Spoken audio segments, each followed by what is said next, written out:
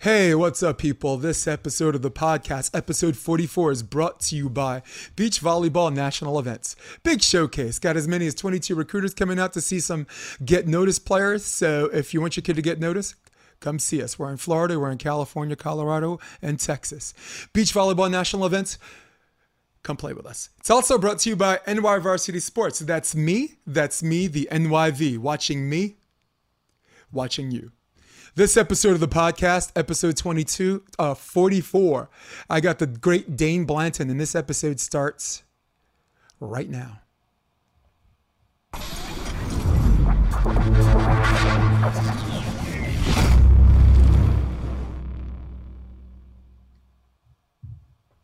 What's up, people? Episode 44 of the Option Podcast. You asked and you shall receive, because for me, I've got to give the people what they want. Dain Blanton, what's good, brother? I didn't know you had those skills right there. I won $100 in a crown my last birthday. Last year I won $100 in a crown at Tower 12 on my birthday. Great day. I got Jake and Earl into the qualifier, into the draw. I was coaching them. Their first draw, Earl's first draw, and then that night after the qualifier, Thursday competition, karaoke, and I won a crown. I didn't get my name on the wall. There was a wall of fame there, so I'm a little baby because I can't have it all. So listen, first of all, let's start the easy way. I want to congratulate you. Long overdue congratulations for getting the job at USC, and before I get to my question, I just want to convey how proud I am of how it was done. Like, there are coaches, whose star power gets them the job, and there are some coaches who have a mixture of star power. And Coach Clubb, you served as Anna Collier's assistant for a few years, so you're the epitome of a true meritocracy that leads to one of the schools that's the hotbed for beach volleyball recruiting. So congratulations on that. Thank you, Jason. I really appreciate that. It was a lot of things had to line up. One of the probably the most coveted jobs, in the sport, because of the reputation that Anna Collier put forth in the years and the championships. And so now it's my job to continue to carry that torch, and I'm extremely excited about it. Oh, I can't even imagine. And Anna Collier, we both know she's not an easy person to play for. She's Anna's old school, right? And so you right? gotta be ready to roll. You know what I mean? She's not messing around, and everybody's got a different style, and I learned a ton from her. Yeah, and I think us as coaches, and also commentators, and we and my major's in theater performance, by the way. So my BFA is in acting. We don't take one style. We take a whole bunch and tailor make our own. And once again, I like what you are becoming. I like what you are becoming, because we both know that this chapter hasn't even, never mind being over or almost written. Not even you haven't even begun to toke. Right, brand new, and we lost the season this year, unfortunately. And that was my first question. Yep. Where were you? All right, here's an interesting question, Dain, and I'll interrupt, and then the floor is yours. Where were you when the NCAA or should I say the PAC conference was shutting down the season? Well, we had just had a duel. I think we'd played Pepperdine and UCLA at our place, and we were getting ready. The next day, we would have gone on a plane to go to Florida for spring break and to compete against FSU. Yeah. Yes, I think Stetson and Florida State and FIU. We just had a whole week trip planned, and we were supposed to leave the next morning. And so after playing Pepperdine and UCLA, it was that evening when everything kind of spun out of control, and basically I was packing the night before for the trip because we just didn't really know whether we were going to be able to go or not. Fortunately, we got word that we couldn't go. We shut it down, and then every day has kind of turned into where we are now. Like, who would have ever thought in a million years that kind of the world would shut down? Hawaii was supposed to go on that trip, but they unfortunately were, I think, midway. They had already landed in LA and already departed for the East Coast when they got the word. And so they landed, I think, in Miami had to turn around, excuse me, had to turn around and go all the way back. So, that's when it happened. I want to say that was early March. Yeah. It was, mid-March. So many moving parts. I was actually going to go to Hawaii. My wife's birthday is April 4th. And she had this big, just whatever. We're going to go to Turtle Bay like we did last year. Because I was with LMU with John Mayer in 2018. And it was such a fun trip. We went out 3 days before we had to play Hawaii and Washington. And she's like, dude, we're going back out there. And she's like, we're not flying anywhere. I think our wives are very much the same. She's like, I'm not doing nothing. Yeah. I mean, who would have ever thought we'd be in this situation? It's wild. And doesn't it feel like a dream sequence? Doesn't it feel surreal? More often than not. It does, and not in a good way. No. But everything happens for a reason, and hopefully we make it through this and we learn from it. That's what's most important. We learn from some of the mistakes that have taken place up until this point, because way too many people have lost their lives, and a lot of people have lost their livelihoods. And hopefully, things can be handled a little differently if we ever face something like this again. God, I pray. I pray. I lost my father 3 weeks before everything just started shutting down. My father, let's just say Camel cigarettes caught up to him. All right, 2 packs a day, no filter. Did he get the virus? No, he was suffering from dementia, and let's just say Camel cigarettes caught up with him. But I was supposed to go to New York, and my best friend's mother died same day, so we were going to go to Far Rockaway and do an ash spreading thing, but Kelly's like, you don't want to get on that plane. And I'm like, I'm not getting on that plane. Yeah. Did you have cabin fever? Yeah, of course. A little bit, I know you're a guy that likes to move around like all the time. Yeah. I was just talking on the phone moments ago to the fact that this is the longest I've been without getting on a plane or traveling anywhere, probably in the last 25 years, 30 years, ever since finishing college and turning pro. I'm on a plane a lot, playing volleyball, and now broadcasting and coaching and all these things. I checked into a hotel last week at the AVP event, and this is kind of the first time I've been in that situation, just checking in somewhere.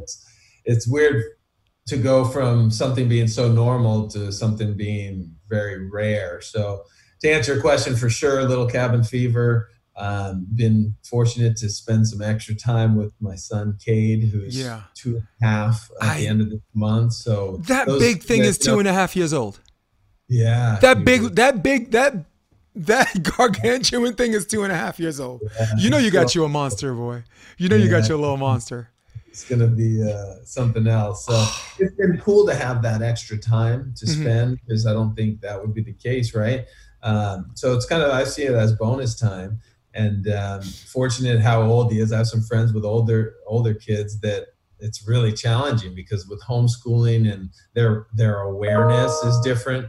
But, at 2.5, they don't really know too much the difference. He does miss some of his friends that he met up with at the park, but mine is 3. So same thing. Yeah. So so I look at it as bonus time. And so that's been really a blessing. Yeah. So I have a list of questions that people demanded that I ask you, and I probably wouldn't be doing my job as a decent podcaster if I didn't ask. All right. So instead of me doing a climatic buildup to deepness, I'm just going to go deep. All right. In your childhood, when you started playing volleyball, what tournament or what particular match, albeit high school, club, or whatever, did you leave that tournament or particular match and tell yourself, I think I could do this for real?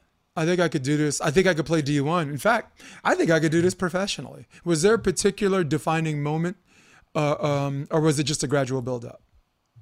Well, that's a great question, because I don't know if it was a tournament that I was playing in. I think it was going down to the Laguna Open every year in Laguna Beach, and spending the night, being able to spend the night at the beach, because back then there was no stadium. it was all about getting there the night before. There would be kind of a big party. And fortunately, I had older brothers, so I could hang out with them. And, if I didn't, I was a little too young to be in that type of an environment. But down in Laguna and Main Beach, and you would have, maybe a foot between where the sideline was and where the crowd started, and maybe a little banner in between. But the old school was amazing. And then in the morning, when some of those guys would walk on the court, like Mike Dodd and Tim Hovland and St. John Smith and Randy Stoklos and Akatobi and Frohoff.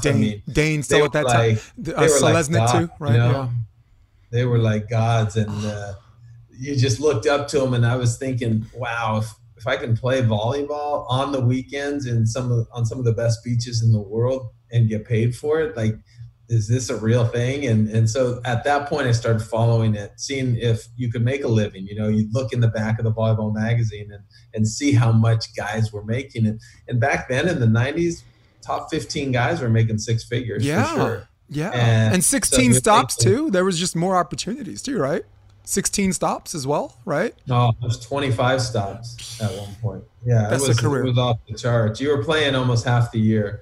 There was a lot of opportunity, but it was a different time, and people didn't have all the metrics of measuring how much return, and everything is so detailed now. And there's a lot more competition. But, I don't want to get into another subject of where the sport is right now. But to answer your question, at that point, I said, this is a possibility. People said, go to school, get your degree, use the sport. Obviously, there's no beach in college for the men at the time, and there still isn't for the men. Of course, the women started in 2016. But I played indoor at Pepperdine, and as soon as I graduated, I knew I wanted to try to get out on the AVP tour and start making a living and start playing and try to be the best volleyball player in the world. That was the dream, and I was fortunate that I fulfilled it. I went down there. Of course, you look back, you could have won some more tournaments here and there, but everything, the way it went with my career has been fantastic, and I've really pushed hard to do well, and hopefully you get rewarded for doing that. Yeah, Pepperdine's the cool kids school. It is the cool kids school. Okay, it's different though. It's every school's so different, and for me, Pepperdine worked because I was from a small school and I wanted to go to a small school. Others have the opportunity. They want the big football program, the big sports, and there's something for everybody out there, but you gotta find out what's a good fit, right? I've never met a volleyball player from Pepperdine I did not like. You have Bob Stavertlik, cool dude. His son Matthew. His son Matthew went to Harvard. What's that? That's because of Marv Dunphy. Yes, he was gonna be the drum roll. I was gonna say Jeff Stork. Bob Stavertlik, I think they ran a 6'2" there before you got there, and ended up playing in 88 together, right? And 92 as well. I, as a setter, I played in Darmstadt in Europe. I was an outside hitter. And on the Olympic coach, Mario Trebic from the Netherlands, they won a silver that year. And I think the gold in 96, told me, you're 6'1", your wingspan is 6'8", my wingspan's 80 inches. You're a left-handed set. And I watched, for 2 years, all I did was watch videos of Jeff Stork. And then I was like, oh, man, Stavertlik's cool. Oh, Sorensen, that guy's cool. And I'm like, wow, John, later on, John Mayer, cool dude, right?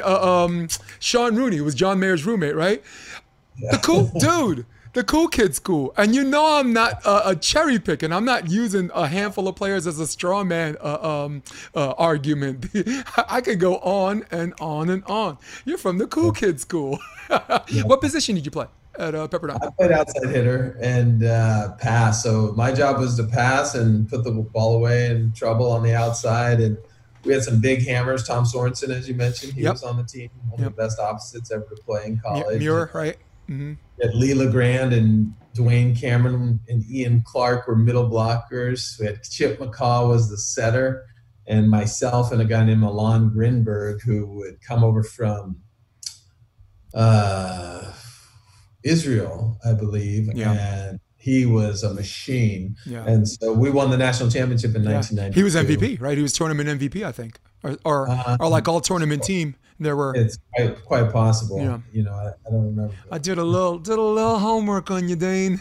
There you go. Got a big old screen over there. I'm like, let me make sure I know what I'm talking about, man. I gotta be in this California, get your stuff together. Talk about, that was your sophomore year, right? That was 1992. The NCAA championship. Yeah. Talk about the final moment. Did it feel like you were still playing? I'm asking this question because there are a lot of elite athletes that work on a technique and a style that's over and it's repetitive, and they do it so much it's second nature. It's like brushing their teeth. They're not thinking about it, they're doing it.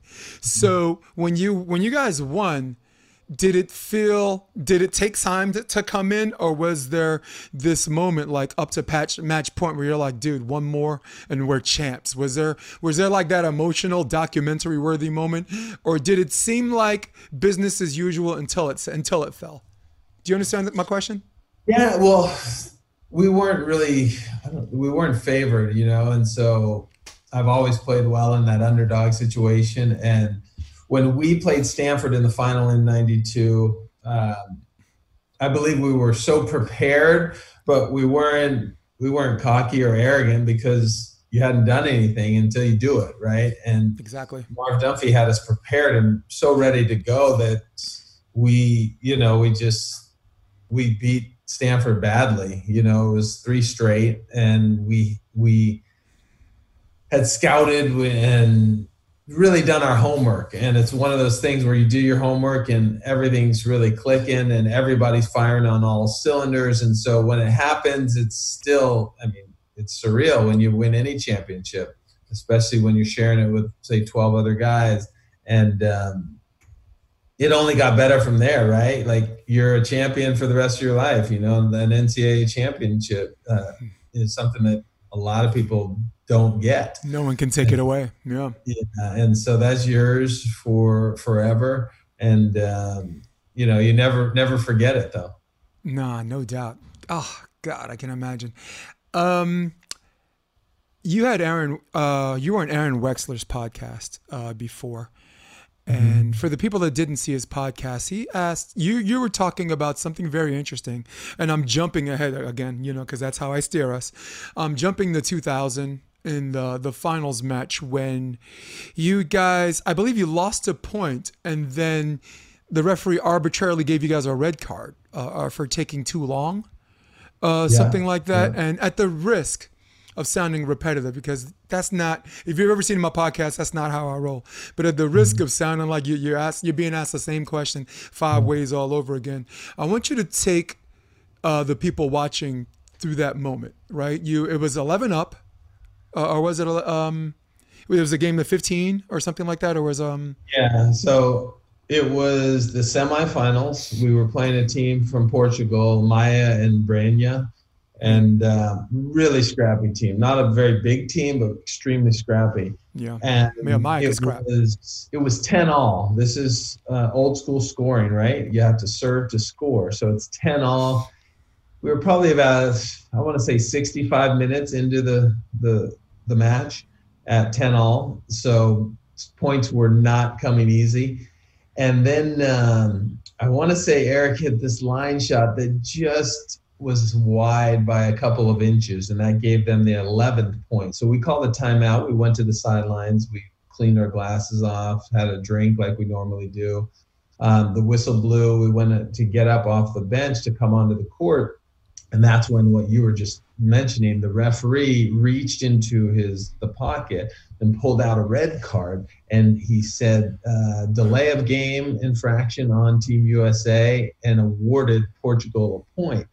So we absolutely lost our mind, because in a situation like that, the first thing you would get would be a yellow warning. card. Yeah, Yeah, and I don't know if the ref was getting pressure from somewhere else to maybe end the game or to influence the game in terms of the time, because it was going for so long. Yeah. But it was out of protocol, which was so upsetting, right? Clearly an abuse of his discretion. Yeah, we know as athletes how far you can push, right? Like how far you could talk to a referee before all right, I'm going to give you the warning, right? Here's the yellow. Okay. And then if you keep pushing, then you're going to get a red, right? Yeah. This was an incident where, in hindsight, he said that he warned us. He never officially gave us a yellow card. So there was never an official warning. And then to go straight to red, which meant a point awarded to the other team, made us furious. So now coming out of the timeout, we're not down 11-10. We're down 12-10 because of the point that's been awarded. So, I remember telling Eric, we got to calm down. We got to get the serve back. But what went through my mind? It was very interesting. I fast forward about 30 years, and I thought, if I'm watching the Olympics in 30 years, 40 years as an old man, I'm going to be so bitter if I lose this game because of this referee call. And that pissed me off so bad that I was like, not happening. You know what I mean? It's so easy in certain situations when you're playing in matches that you can find an excuse, right? Oh, the sun's in our eyes, so we're tired. Oh, we had to play an extra match. Everybody, if you want an excuse, you're going to find it. So yeah. I don't live like that, and most athletes don't live like that. So I just was so furious to think that how bitter I would be if I lost this match. And I thought it was due to this really unjust call. And so it was almost surreal. I got the serve back. I served the ball cross court for an ace to go 11-12. Then I served the ball down the line and hit that perfectly on the outside of the line to tie it up at 12 apiece. Then I served it right down the middle. They went to side out. Eric stuff blocked them. That was 13-12. We switched on increments of 5, so we didn't go to the sideline at all. We just rushed to the other side because who knows, right? We might get another delay of game if we're not ready. So we switched sides, and we're on the court ready to go. They shoot a ball over Eric's line. I dig it, put it away, 14-12, then an ace down the middle. So after 65 minutes, scoring 10 points, we scored those last 5 points in probably 4.5 minutes, 5 minutes, 3 aces, a block, and a dig, and all consecutive points, and the game was over just like that. I love that story. Because before you got in the podcast, Aaron and I talk a lot because he coaches West Coast volleyball, and I said, let me just watch a little bit of that, and I love that story because to me, as a longtime player myself and as a coach, that's what divides champions from contenders. Your situation is a situation where all of us, anyone who plays volleyball, anyone that plays like a mammal, okay, that drinks water and walks on 2 legs, will tell you that this referee abused his discretion. He went straight to yellow, as if you said something about his mother, okay? As if you question his right to red. Yeah, as if you question his right to exist or something. Or maybe you said something about his mother's nose. I don't know. But here's the point I was trying to make. If you lost as a result of that, everybody would have understood. You got screwed. You got screwed, right? Or you could do something else. Or you could go another route. You can lose because of something, or you can win in spite of that something. And that was what I was getting to. And the reason why I brought that up, there's a particular player. You inspire a lot of African-American players, indoor and outdoor. Her name is Rewa Chan. She played with Creole. If you remember, Creole had some really cool Haitian teams in the 90s. Haitian and some Dominicans, Elvis, whatever. Grass game. She's down 13-6. Somehow, some way, comes back, makes it 13 up. The ref, this is Connecticut, so Connecticut is pretty incestuous, particularly amongst white people, okay? They called a net violation on Rewa, who's a full-time defender. They said she backed up into the net and touched the net, and she wasn't even close to it. So that gave them 14. So she calls timeout, and I'm like, you know what I'm thinking? I'm thinking the same thing, not what you were thinking, but the same thing the people that were watching you play were thinking. Dain's going to get screwed. He's going to lose his match because of this call. So she sits and she has this 1-gallon jug. It's this huge thing, sits on a bucket and is just sipping it like a dude, right? And she ties the game, side out, right? Dig, trans kill. The very last play, she hits a ball so hard, it hits her head. And while the other girls are walking away, her partner sees the ball still in play, but brings it back to her, and Rewa, who sees the two girls walking away, just bumps her in the middle of the court, and that's game. And she says, "Give me my trophy so I can get out of here and go back to New York." And I tell that story as a coach. You want to tell your kids. You want to talk to your kids about competition. You want to talk to your kids about separating yourself from the pack. You want to talk to your kids about where everybody else has an equal skill set. Everyone has is dynamic. Everyone has athleticism. What separates that one from the other person? Ladies and gentlemen, on that one, I give you Dain Blanton. Dain, love that story, and I'm so glad you indulged and told that story a second time. Yeah, right. What you said is exactly right. Like, you're going to be faced with obstacles no matter what. That's just a given, right? Everybody who's got a goal, all of a sudden obstacles are going to be thrown at you, get in your way. The question is how you respond to those obstacles. So you can either lay down, everybody could be fine with it, like you said, and say, they would have understood. You got screwed, I get it. Mm-hmm. But you know what? Getting screwed doesn't get you to the same places that, winning a gold medal does. Mm-hmm. And so for us, we use that obstacle to fuel ourselves. And I always say, let your obstacles fuel you. You know what I mean? Because they can take you to another spot. Because in hindsight, you might think, all right, maybe that call's not made. We go back and forth. We lose the match. Whereas that call is made, it woke up a fire within and a level that we may have not achieved without the call.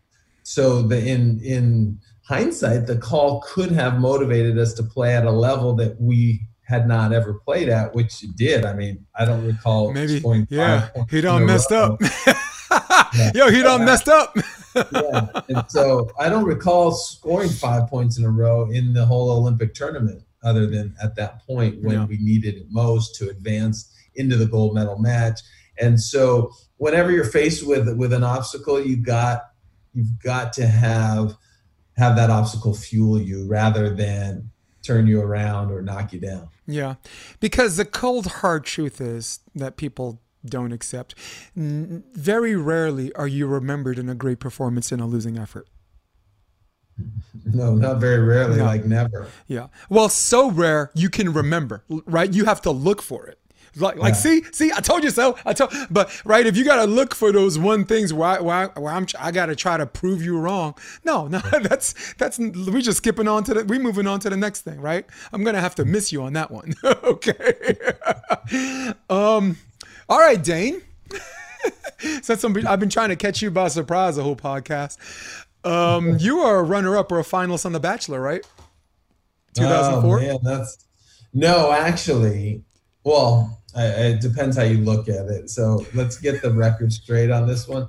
So I think it was way back in 2001. Maybe that show was a year or two old. And it was the one year they actually showed you some possibilities of who was going to be the Bachelor, right? Usually they just name it, and they usually don't show you a montage of like 5 people. So that year they decided to show the people that they had whittled it down to pick from. And I was one of, I think, 3 people that they were picking from. I think Andrew Firestone ended up being the Bachelor. But on that first preview show, when they teased it, it was pretty crazy. I think it was 6 o'clock on the West Coast, 9 o'clock on the East Coast when they first started airing it on the East Coast. And so all of a sudden my phone just started going off the hook because I didn't know they were going to have this kind of preview show and put people that hadn't been in it, which I hadn't been picked. I already knew at that point. But people are like, oh my gosh, are you going to be the Bachelor? And like we said, this is 20 years ago when the show was brand new. Yeah. And so nowadays, the situation I was in, you would never have gotten any airtime. So it wasn't like I was one of 25. I was going to be the one person. And I think, I was probably their second choice. And it was fascinating. A few years later, they came back and they said, hey, do you want to do the show again? I never did the show. I just did that one little montage. Yeah. do you want to do the show and be the Bachelor? And so I was exploring that. That was a few years later, maybe '04. And I think it was a stretch for them. At the time, they had never had a Black Bachelor. And so they were going to try to make it happen. And so I was still interested. I said, sure, because originally how I got involved, they came to the AVP. They were looking for athletes and young guys, single guys that were out on the and they're like, this dude's a smoke show. so a bunch of us went to the interview, you know what I mean? And then I got a second call back and a third interview and a fourth interview. And I was like, wow, would I really do this if I were chosen? And to this day, I don't know which way it would have gone, because that throws you on a different trajectory. And that's an image that's going to stick with you forever as well. So who knows which way I would have gone. But I think, if I'm not wrong, they finally have selected. His name is Matt James. He's a former wide receiver at Wake Forest. And that's happening right now, right? Yeah, he's the first African American. Yeah. So I read that, and so good. To think we're 15 years after they said that it was going to happen is a long time. But you know what? If it's happening, good for them, and hopefully he has a great time on the show. I haven't watched the show in probably 15 years myself, but I know it's still out there and still a powerful property, and that's great that it'll be more well represented and is becoming a little more diverse. And listen, there's a lot of people that don't watch the show that would have watched it if you were on it. Okay, like our contemporaries, our peers, right? Do you watch as Ryan Darty, do you watch The Bachelor? No, get that crap out of here. Ask Theo Burner. Nope. Philip would just be like, they could be like, no, seriously, no. Okay. Right. Who else? Kleiman. So no, but all of the people that didn't watch it and have never watched it and not interested, I would say you get 100% turnout if they found out you were on it. So I thought it just been all those people that you named 18 years, 15 years ago, they would have been watching it because that was the start of reality TV. Yeah. There's that. You know what I mean? Everyone would have watched it. It's just, like I said, I haven't watched the show in 15 years. I've never seen TV take such a plunge and do so well at the same time. Like, it got real and at the same time got lazy. Some people are like, oh, I never watch TV. I don't watch TV. Me, go kick rocks, okay? I'll go so far as to say I love TV, okay? The Wire, Band of Brothers. I love me some miniseries. I can go on and on. Madam Secretary, Walking Dead. We love TV. TV's gotten good, but it's gotten, at that time, I thought it's gotten lazy. It was real and interesting, and then there was this oversaturation, right? Then there's Jersey Shore, then there was this and that, and I'm like, oh, God save me, And because, and now we're getting back to some amazing, more traditional TV in a sense that, like, really great produced stuff, and now you're seeing feature, people that would only do feature films 10 years ago are on Netflix or on Amazon Prime, and there's the programming that is getting the outlets. There's so many outlets, though. If you sift through it, there's some amazing shows out there, right? There's just not enough hours in a day. You can't even keep up with it. No, there's not enough hours in a day. You're like, tell yourself, you're like, Dain, I'm just going to do 4 programs a week, okay? And when I'm in season, that really means 1, okay? Right? Oh, man. Let me, I told you I'd steer us both off the cliff. Let me drive us back up Mulholland Falls and talk about volleyball. And your career, different coaching style. You're a different coaching style. I'm going to give you a situation. You're going to tell me if you agree or what level you agree. I think the thing that makes this generation of volleyball players, the generation of girls you have now, juniors and seniors, and these girls bringing up the rear, I think their biggest strength is if they understand the why, they're more productive. Like when I grew up playing, and possibly you, we're almost the same age. I'm 50 this Sunday, in fact. Drank the Kool-Aid. But like if I ask my coach why, my coach is like, why? Why ain't in your vocabulary, mother? So why? Get over there, But I think this generation is, well, first of all, the science and physical preparation is off the page, right? They're just in better shape and they eat healthier. Well, you've always pretty whatever. So I don't put you in that category. So I think their biggest strength is if they understand the why, they're more productive. And I think their biggest weakness is if they understand the why, they're more productive, because sometimes you ain't got time for the why. How much do you agree with that as far as the first part of my diatribe? I think it's everything. I think maybe now understanding the why is become such a thing. I think Simon Sinek wrote a book about it, and it's called Start With Why. Yep. And so when you know what your why is, you're much more effective, right? When the times get tough, when you're in the trenches, you realize, all right, I know why I'm here and this is why I'm fighting. I think that's always existed. I think it just hasn't been that topic. You know what I mean? I think Sinjin and Randy knew exactly why they were playing, right? Yeah. They wanted to win championships. They wanted to be the best at what they were doing. And you could go down the list, but you just didn't talk about it. Like now you talk about it more. So of course it's a different day and age, but if you know your purpose and why you're out there, I think that's why all great accomplishments have happened, is the understanding of, I know what I'm doing and why I'm here. And it's very clear. You know what I mean? Like coaching right now it's very clear. You want to help athletes get to the next level. You want to help athletes get their degree and go on to represent, and you want to develop them and win championships. It's pretty simple when it comes down to it. You're not win at all costs. You want the individual to be succeeding. If I were playing volleyball still at a competitive level, I wanted to be ranked. I wanted to be the #1 player in the world. I wanted to play the best match I could every time I got out there. It was almost like art in terms of, it's like a dance you're playing with the opposition. And I think the closest that we got to a perfect match would have been Eric and I when we played Rob Heiger and Kevin Wong in the quarterfinals of the Olympic Games. Oh, a little USA on USA crime, huh?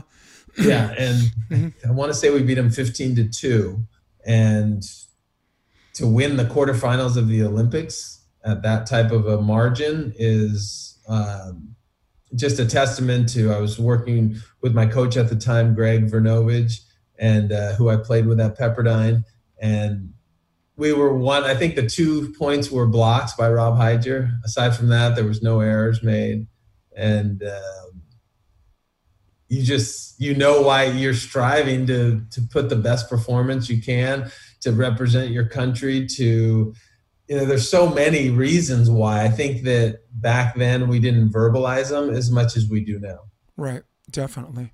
Yeah. I was making reference to more acute things like the why, as far as wanting to play and how much they want it. To me, forgive me, I was operating under the presumption that was already omnipresent. That was already all present, all knowing. I was just making reference to particular plays, like maybe someone's facing the net on defense instead of facing the hitter, and they don't have a full understanding why that's productive and stuff. But listen, your answer was actually better than the question. I'm not here to look. I'm not here to shower you. I went a lot broader. Yeah. But yeah, I know what you're saying. So yeah, that's interesting. And as a coach, you learn that you need to justify everything you're doing in this day and age, or sometimes you end up losing people if you're not explaining why. And it's to your benefit as well, right? Like if an athlete wants to know why something's done, even if it's redundant, and they ask you why on everything, they're going to be more apt to buy in when they understand that why, rather than don't worry about it, you'll see, it'll work for you. You don't tell them everything, but there has to be a give and take with coaches and players. With blind trust and understanding the why, right? Exactly. And so you want to communicate that. And I think it's in everybody's best interest at the end of the day that you know why you're making a specific move, why when you drop off the net, you don't open up to the line, you open up your shoulders into the court. So if that ball catches you strange, it's going within your shoulder line and not out of bounds. I mean, I see pros dropping off the net nowadays to this day, and their shoulders are facing it's like a hot mess. And it's fascinating to me, but it's training, it's training. And the worst thing is when I see one of my players do something that I think is very just kind of academic and just elementary, and it's not done correctly. It's like you almost cringe and you're like, oh man, like, because that was nice, right? Those moves represent your training, right? Mm-hmm. And so it's like, that was nice, but what I would like to see, maybe this would work better. No, it's more the thing, like, didn't we already go over that 30 times? Like, why did you decide to do it the different way? God, maybe that's us understanding the why on that one instead of the players. And it's very important. A great question. You have to convey to your players why they are doing something, and you're going to get way more buy-in. Yeah. For me, again, as I mentioned before, I was a theater major in college. I was in the BFA program at Marymount Manhattan, which at the time was ranked number 2 in the nation. So I auditioned, I got in, what the hell. So there are 2 ways, and I'm bringing it back. Trust me on this one.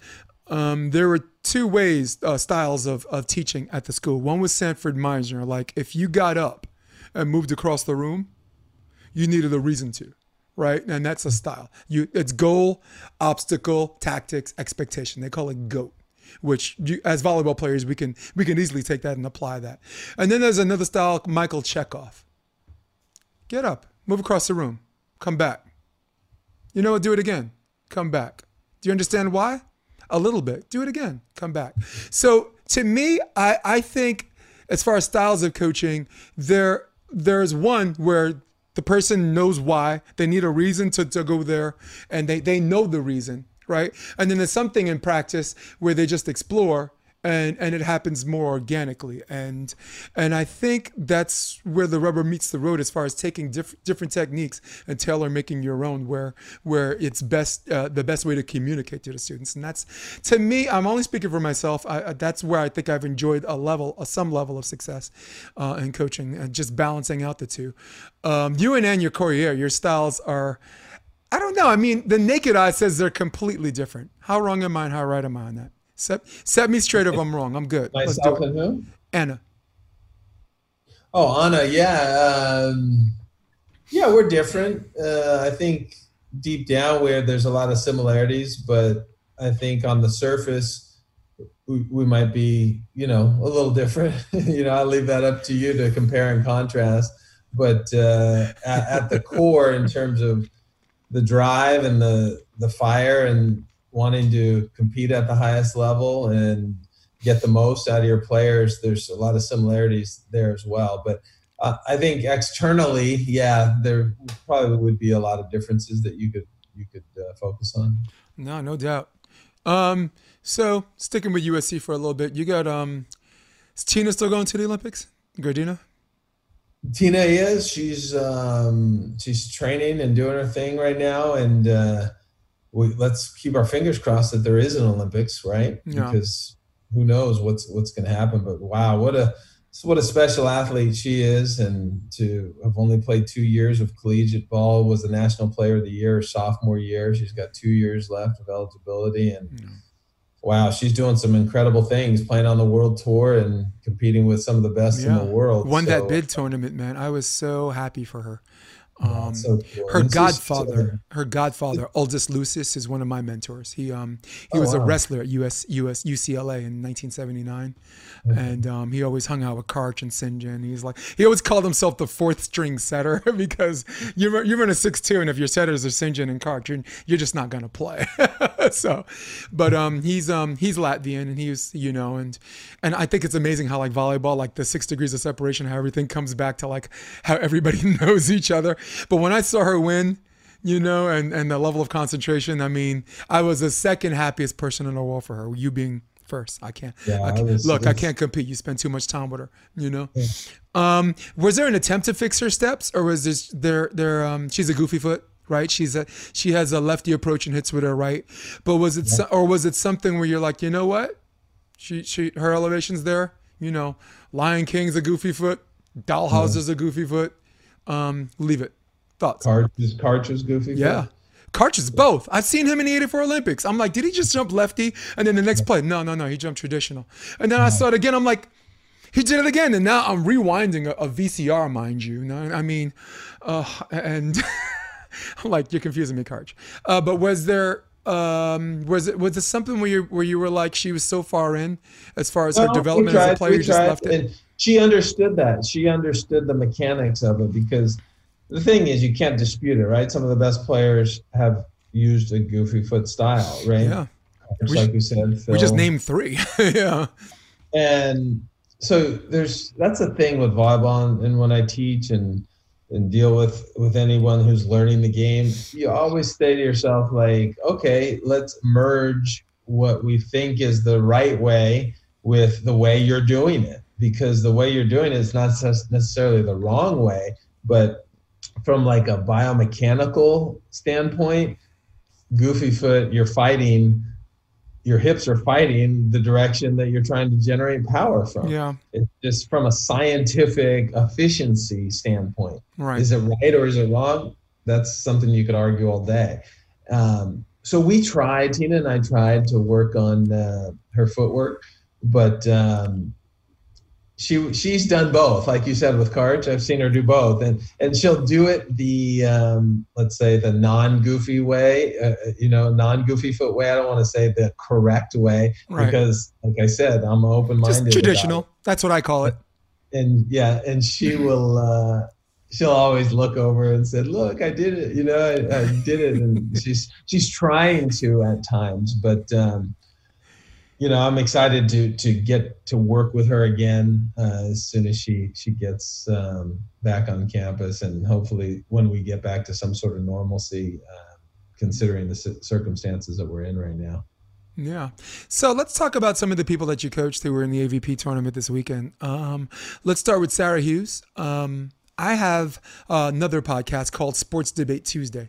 We talk about MMA, football, but, volleyball is our wheelhouse, Rob McLean and myself. And that's the first thing we talked about. And the question was, what surprised me the most about the tournament and what wasn't a surprise at all? And then, like Stephen A. Smith and Max Kellerman, Rob does his thing. And, I got the gift of gab. I can go on for days, and I did my thing. But I want to highlight the one thing that did surprise me. What surprised me was Sarah Hughes and Wilkerson making the finals, because this is a team I've been watching almost like a half a year. And if you look at the tail of the tape, as far as ability, this one, Wilkerson touches the ground and then touches the clouds. Okay, that's how she blocks. Sarah Hughes, highly touted as like the next Misty May by many. A lot of pressure, but she doesn't care about pressure. She loves to play. And I couldn't figure out for the life of me why they were losing some of these matches in the recent past. It left me scratching my head. And then all of a sudden, click, boom, we're bossing it all the way to the finals. I think they were up by 4 first set, man. I mean, if they were going to win, they had to win that first set. But that's something maybe you can answer as I continue to yap. My biggest surprise was Sarah Hughes and Wilkerson. How surprised were you that they made it all the way to the finals? Well, that was my finals prediction. Exactly. I thought that they would make it. I mean, they finished third, I believe, twice last year when they competed together. So it wasn't a surprise in terms of the talent level. I thought they'd be playing against Alex in April, which they were. The big question is, were they ready to step to that next level? And they did everything correctly. Were in position to win the first set. I think it was 19-15. And there was a 4 contacts call that was made. Yeah, the ref said it wasn't a joust. Right? Yeah, the ref said non-joust. It looked like a joust on the replay. It was very close. So I believe Suzanne Lowry, the head referee, was up there, a really spectacular ref, and she saw something and made a definitive call very quickly. And it should have just been inconsequential situation. It turned out, and I always tell players when I'm coaching, you don't know when the one play that's going to happen that's going to win you that match or turn the tables or send you on a 5-point run. Yeah. That happened to be the play that spun them out. I think Brandy went out and hit a ball out down the left side, then the right side hit a ball out, and all of a sudden you're looking, and it was 19-15, and all of a sudden it's tied up at 20, right? And they lose that 24-22. Yep, it's deflating at that point. So they're going to be. I mean, I expect them to make a lot of noise, and I expect them to win one of these tournaments. Whether they win the whole Champions Cup, that's more of an average of the three. We know our big three, right? I mean, right in the mix there, but love that team. So athletic, Wilkerson, and such a hard work ethic for Syracuse. And but you're dealing with 6'5" Kleinman, who's getting better every time she steps on the court. Yeah, and April Ross for sure she's got to be the hardest working player on tour. April Ross. If you watch her, she never takes a play off. No, she's a savage, dude. She'll take your lunch money if you let her. Exactly. Very. You almost changed my mind on which play I thought turned it around. You thought it was the controversial, the non-joust call, the 4 contacts. For me, I thought when Wilkerson ran the back set, wrist away line and went wide, I thought that's when the momentum shifted a little bit, because that's something she does all the time, normal. She read the entire court. And that was right after, right? Yeah, the one play after that. And so you're right. So those plays happen consecutively. You almost changed my mind. Yeah, that's weird. I think that she hits that ball out. Maybe she's lost a little focus because of the previous play. Right. Right. So, I mean, you could point to either one, but I think the root of it, and I don't think it was a play where they got really animated and yelling. It was just like they thought that it was just looked like they were kind of almost kind of befuddled, like, what? 4 contacts? What? Yeah. And then all of a sudden they're getting served again. I can't side out. Again, I can't side out. And all of a sudden we have a game. Yeah. Do you call timeout on that play after the 4 contacts? I know a lot of European coaches, a lot of European teams, like the Czech team, I think a lot of the European teams would have. I think Ludwig would have. I mean, you're still in control. I don't know what the score was at that time. 1916? It was 20-16, and then the 17, and then the non-call made it 18.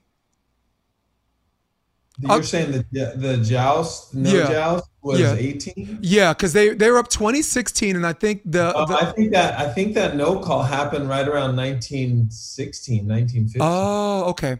Got it. Yeah, that's when it happened, and then that started the whole deal. I'd have to go back and look at the deal, but I think it happened right around 1915, 1916. Cool. And then the rest kind of was a snowball. I mean, we've all been in that situation before, and Brandy's a great player, and I bet she just would wish she had that moment back, because it was academic, right? Her back set over, just put it in the corner. Dane, there wasn't anyone within 8 feet of it. It was just either in or out. There wasn't anyone. The block wasn't closed. The dig. I mean, let me tell you something. April, we all respect April, but she was in no man's land. I'm not saying she a man or nothing, but she's in no man's land, and she missed, and it was either in or out. So here's what didn't surprise me, and this is something I'm bringing up because I want us to discuss it. Phil and Nick versus Taylor and Jake. Mm-hmm. It didn't surprise me because when I watched them train, because I've been watching them train, endless summer, we cut our practices in small groups because of COVID, to do so safely. And on my way back, I'm watching Trevor and Try. I'm watching these guys. I'm watching the McKibbins, and I'm watching these players. And I can watch a match a year and a half from now, 2 years ago, and watch the match today and physically witness these guys do the exact same things to each other. And I'm not trying to crap on their coaches, all right? But this is the Option Podcast, and I can't lie. The only reason I even have some fans is because I'm never gonna BS someone for the sake of political correctness, all right? What the hell's going on with coaches that if likes to cut back, or Phil likes to do a crossbody on the option? Why don't we see some of these adjustments that don't look like the exact same play rewound 5 times. The floor is yours. The floor is yours. You can correct me, tell me I'm wrong, or you can tell me why. So why aren't people taking the strengths and like you're saying you see to combat them? I guess my question is it about clientele? Is it about, the ability to stop it, right? Like, we know Phil's going to do this, but do we have someone that can stop it? I mean, at this level, the answer is yes. It is my opinion. The answer is yes. So why aren't they? Why aren't we seeing some of these? And I'm only citing the men because the women are balling. Chrissy Jones, we got to talk about at some point in the distant future too. But why aren't these guys taking some of these favorite plays? I'll say it like a layman, doing anything to take away some of these favorite plays away. Floor is yours, my man. I think maybe there's a deception because like Phil is a guy, he can do the same thing 20 times. If you take that away, he'll adjust to it. Right. And I think the range is so large and I guess it's easier said than done when you're like, why don't they take that? That's one of his favorite shots. It is easier. Yep. Get like, oh, well, he has this favorite shot too. Mm-hmm. And he has this favorite shot as well. And I think that's the case because these players are watching a lot of tape. They're trying to make adjustments. They're trying to take away strengths. And I guess maybe sometimes it just comes across that how are these people doing the same thing? You know what I mean? Whether it's someone's got a tendency to go high line. It's hard, it's a game of cat and mouse. It's a deception. So and I'm not using that one match as a straw man argument. I mean, I think it's safe to say we both watch a lot of this. 24/7. You're commentating on it and you're coaching it. So it's safe to say you watch a match or two. So that's why I wanted to give you the floor on that. And I guess basically what you're saying, things are not what they seem. Is that what you're saying right now? Like Phil is so good and Nick are so good that. Didn't he look strong too? Didn't he look like refreshed and like energized? They look scary because they had time off, and Phil loves to have time off because the best time to catch Phil is after playing for 7 months, and you know what I mean. And he's just kind of burnt out. And see you in Chicago. When he's rejuvenated, oh my gosh! Yeah. I mean, you could argue that some of the best volleyball they're playing look like they're playing some of the best volleyball that they've played. And I think it's the first time, and correct me if I'm wrong, that 2 40-somethings have won a championship ever in the history of the sport. I can't even remember. Like, in the at least modern day history, right? I know. It's pretty cool, right? 2 guys that are 40. Yeah. And and for me, I just say God bless the science and God bless people understanding the science. God, right. I really, really like, and you're a shining example of that, right?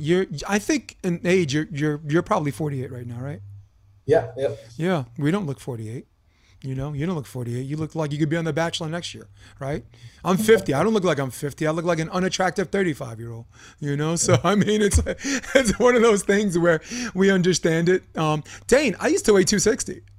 I was married. When my wife and I split, this is the year 2000, I started eating, instead of eating 5 times a day, I started eating 5 or 6 times a day, smaller portions. And instead of using supplements or medications, I'm big against, I started using foods. Like if I want a fat burner, avocado's there for me, man. Dark chocolate's there for me. Cashews. If I want my testosterone boosted, Brazil nuts are there for me. You want your iron. Cold spinach is there for you. Red meat, depending on what your pleasure is. All of these things are there for you. So my boss, I worked in cardiology practice for 17 years. He wrote a book called Doctor, What Should I Eat? And I took a year and I lost 60 pounds. I lost 60 pounds cumulatively. So that was in 2002. So what are you right now? Well, I'm doing the quarantine 15. So right now I'm 212, but my comfortable playing weight is 200 to 205. Because I'm wide-shouldered and I'm big bone.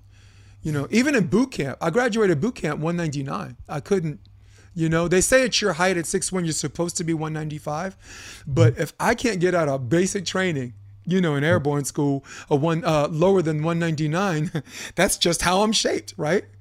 We know guys from Ala Samoa, right? Come on, those guys are in shape, but ain't no way that guy who's 5'10" is gonna be under 200 pounds. So it's really just about it's about clientele, right? Yeah. Oh man, awesome. I didn't know you trimmed down that much. That's awesome. Congrats. Yeah. Just changed my life, dude. And then I got back into volleyball, and everybody was like, "Who is this guy?" And I let my hair grow long. I always had a low and even like you, so everybody's like, "It looks like Jason." He swings his left arm. Lefties swing their left arm, and their right stays the same. So whenever you look at a lefty, they're not swinging both arms back and forth. They only swing their swinging arms. So they're like, "That looks like Jason." All right, man. Listen, I think I got you long enough, man. I'm out of here, and I think we both know I can keep you here forever. All right, but the one thing I wanted to say before I let you go, I wanted to commend you on understanding your sport as a coach, understanding studies that help the sport. But the most important thing, and I think I'm going to speak for you and stop me at any point, realizing that at some point the scientists and the people that are doing the studies, the scientists are us. Right? There are studies that show the science and the mechanics, but at the end of the day, we're the ones in practice. We're the ones that are doing drills that see if this works, understands the why, repeat it, do it, whatever. So I think a lot of times we refer to studies, but at the same time we know that the science itself is us, the scientist. You're throwing stuff against the wall, see if it sticks, and see if it works, right?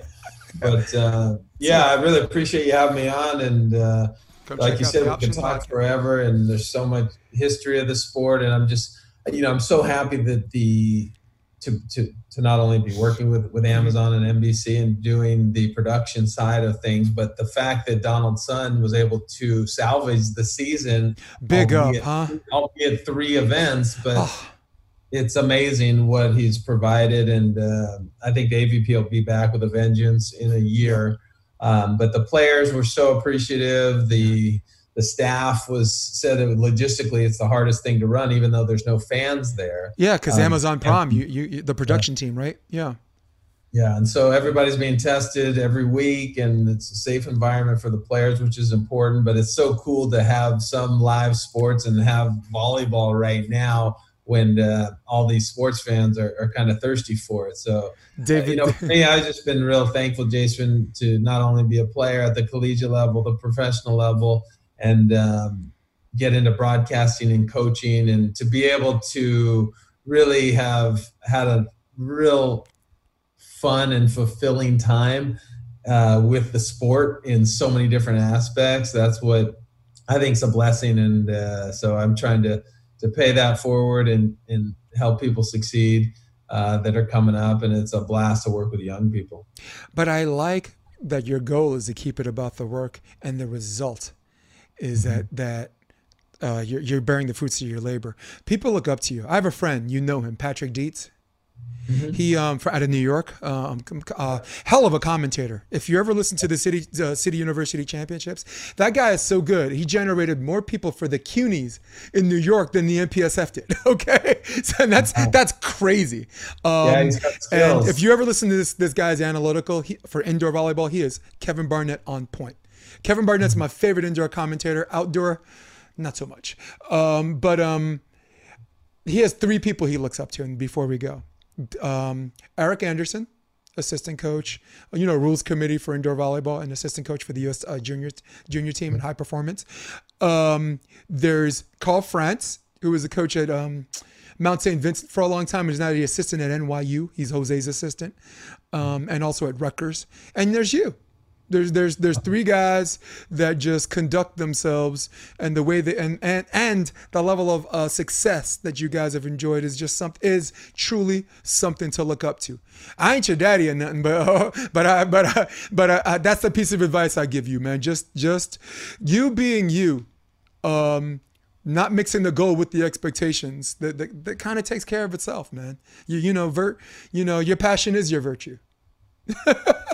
Right? Some people are driven by passion. Some people are driven by virtue. Some people, their passion is being virtuous. And I salute you. All right? I appreciate it, Jason. And Yeah. thanks for having me on. Yeah, no more compliments for you, man. That's enough. My girl's going to get jealous. She's going to be like, yo, let me talk to you for a second. Scumbag.